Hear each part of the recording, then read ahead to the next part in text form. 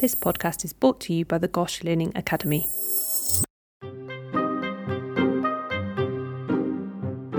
Hello and welcome to the first ever series of GOSHpods Goes Green.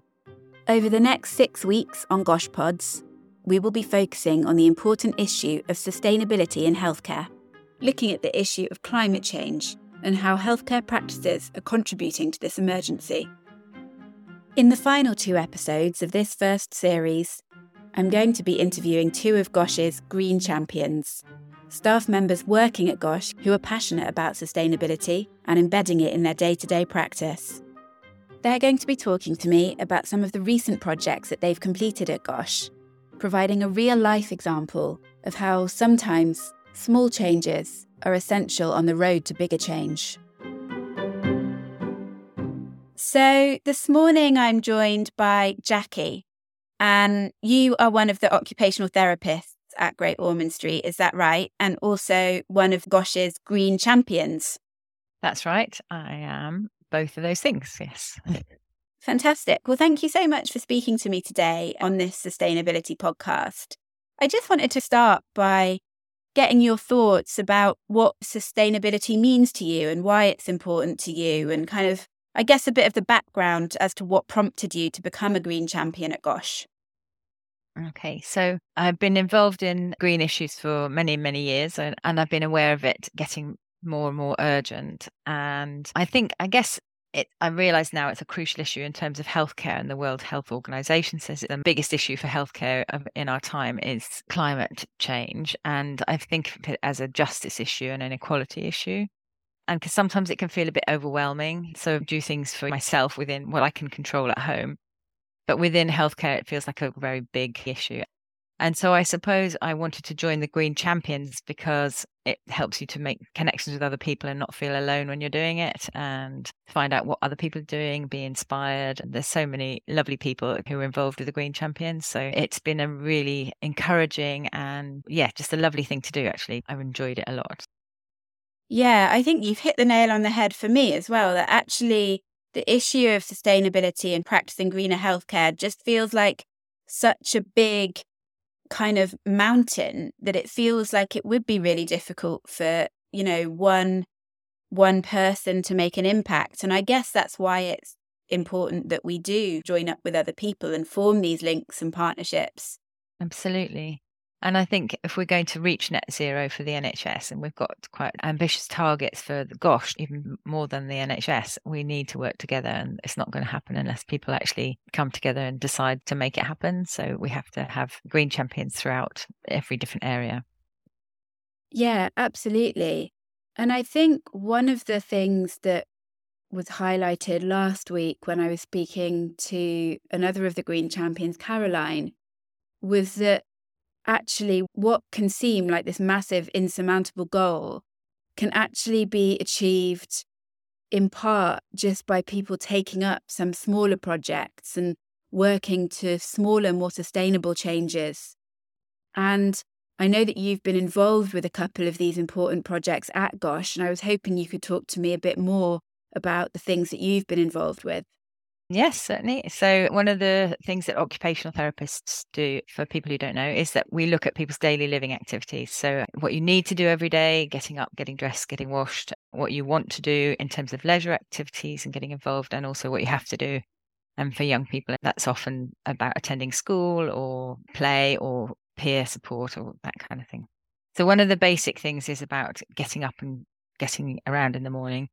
And I work on neurology and neurosurgery wards. So we see a lot of children who've had brain surgery who appear with stroke-like symptoms. They can't use their hands effectively, and they couldn't manage their periods. And it's obviously quite a difficult thing to manage your period when you're a young person anyway.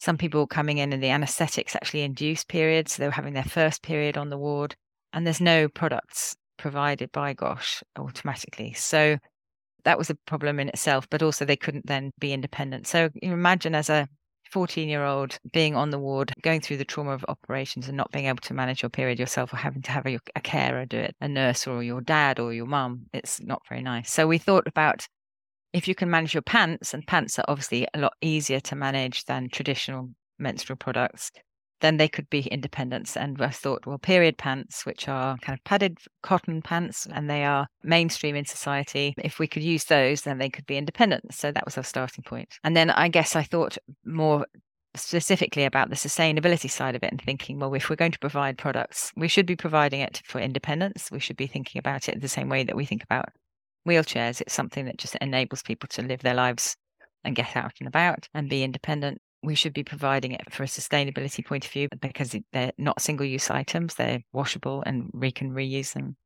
And also from a financial point of view, it's really important because it's quite expensive buying menstrual products every month. And with the cost of living crisis, we realise that that's a big issue for people. So if people can have something that they can use for 3 to 5 years, that's going to make an enormous difference. So that's the project in a nutshell. I was very lucky to get some money from our department and also some grant money. Fantastic. And that's all up and running now, the Period Pant project, is that right? That's right. So we initially worked with Nicola Wilson, the nurse, and we decided that information is really important. So we put some information about sustainable products, not just the pants, but about other sustainable products. It's on the GOSH website. So that's accessible for anybody. And we also realized that when people were coming in, they weren't having the prompts when they were talked to about what was going to happen when they came into hospital. They weren't prompted about, you might have a period unexpectedly because of the anesthetics. What are you going to use? And people were coming in without any products at all. So they were being given them by the nurses and that kind of thing. So realizing that we needed to have that conversation as well. So that was then added onto the pro forma, so with the electronic system, that everybody is asked about that when they come in. Everybody over 8 is asked about that. And then they were directed, if they wanted to think about sustainable products, to the information that was on the website. And we've also printed things out and put them on the toilet doors throughout the hospital as well, so that that's available too. We're still in a pilot, so we're still getting information. We have a questionnaire which we ask people. So there's a QR code, the questionnaire, to get feedback about what people feel about them. And it's been really fantastic, actually. We've had great feedback from people just saying it's a complete game changer. I don't have to rely on my mum, carers saying it's so nice for them to be independent. So it has made a really big difference, I think. Like you say, it's a small thing. I mean, what's more basic than pants, but it actually has a big impact on people's lives. And also on sustainability. Hopefully it'll affect decrease waste in the hospital, and people will talk about it and use it as they go forward in their lives as well. Yeah, absolutely. And like so many of these projects, so certainly like other projects that we've already talked about on this series, it sounds like it's great from the sustainability point of view in terms of reusable products, but also actually it has loads of other benefits as well. So, for example, the cost implications of reusable products and them being kind of overall cheaper. And then just also the fact that I guess it allows the young people to have more independence. So it's really fantastic in terms of just how many benefits it has. And it's also really good that the young people have been really vocal about how positive they found the project.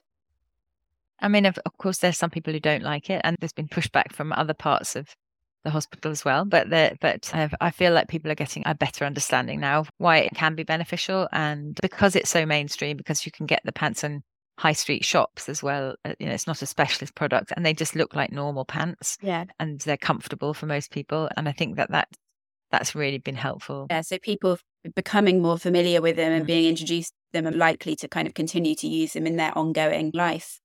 I was going to ask about that, about kind of particular challenges or difficulties with setting up the project. And you kind of mentioned that you had a bit of pushback. Could you maybe talk a little bit more about that and how you've worked to overcome that? Well, I think some of the pushback was that, well, we're not providing these products. Why should we be spending money to provide them?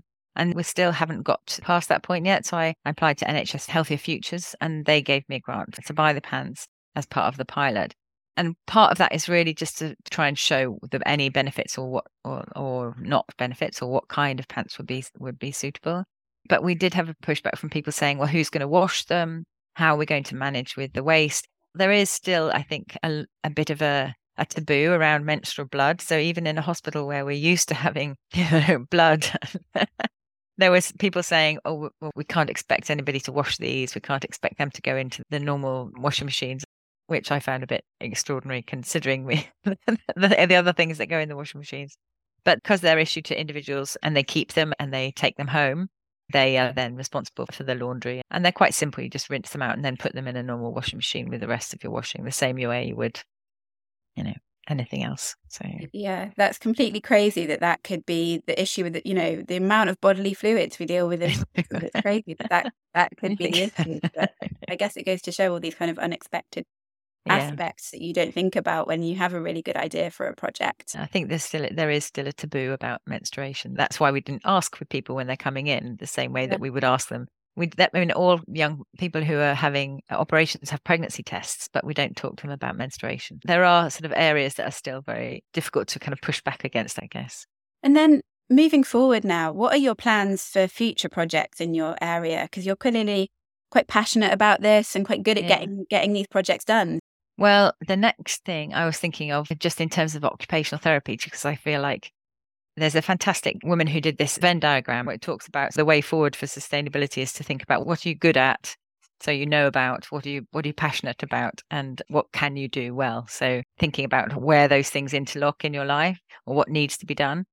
And I think that for OT, we use a lot of wheelchairs and wheelchair parts, and then as soon as they become slightly tired or old, they're got rid of. And in the NHS particularly, because they have quite high standards about what you can't give out something that's a little bit wobbly or whatever, and they can't be fixed very easily, that there's a lot of waste. So I would really like to make sure that we are sourcing everything that we buy from ethical companies, from B Corps, making sure that we know what the supply chain is, where the raw parts come from, and also that we can fix them. So we have the skills here to fix them, either from biomedical engineering. They're very good about fixing things, actually, but upskilling more people within the hospital so that we don't have to buy in maintenance.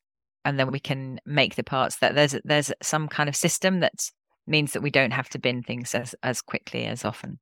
So that would be wheelchairs, upper limb splints, looking at how we procure things and how we look after them, and then how we recycle them at the end. Okay, fantastic. Yeah, that sounds like a really great idea, because I guess that does contribute to quite a lot of waste, and it seems a shame when we could be reusing more of these things. Finally, I just wanted to ask how other staff members who might have listened to you and been inspired, particularly potentially other occupational therapists, how could they get more involved in sustainability, or any advice that you'd give to them? Well, I'm always banging on about sustainability. So my poor department, I keep saying to them, you can do individual things and you can do more societal things. So individually, I'm encouraging them all to talk about it, because if it's important, you should talk about things. And if you don't talk about it, then how does anybody know it's important? So talk about it, listen to people and find out what their opinions are. Thinking about active travel and how they get to and from the hospital, which is better for us and better for air quality. And I think also just to think about asking questions. So challenging the system, challenging how things are done, challenging the way that things have always been done, and can we do it in a better, more sustainable way? So asking those questions of managers and the system, I think those are the ways that they can get involved. Yeah, and I guess it makes sense that everybody should be kind of thinking about doing that for their own area of specialty or expertise, or what they do on a daily basis, because nobody knows that area quite so well as the person that's doing it every day. Exactly. And that person doing it every day that might notice the small things that could be important, whereas, a manager, but somebody that's not doing an action or a task every day might just not have that kind of insight. Yeah, absolutely. Thank you so much for talking to me today. Thank you very much for giving me the opportunity. It's nice to chat to you. Thank you for listening to the first series of GOSHpods Goes Green. We hope it has helped to improve your understanding of why the climate crisis is occurring, how healthcare practices are contributing, and how we can all start as individuals, departments, and wider NHS trusts to recognise the problem and be part of the solution. We really hope it has inspired people to think about how they might make small changes in their area of work that may ultimately lead to bigger institutional change. To find out more about sustainability at GOSH, or to sign up to become a GOSH Green Champion, go to the GOSH intranet site and search for sustainability. We really hope that you've enjoyed listening over the last 6 weeks, and stay tuned for Series 2 of GOSHpods Goes Green, arriving later this year. The team at the GOSH Learning Academy would love to get your feedback on the episode, as well as hear your suggestions for future topics you'd like to hear on GOSHpods. You can find a link to the feedback survey in the description for the episode.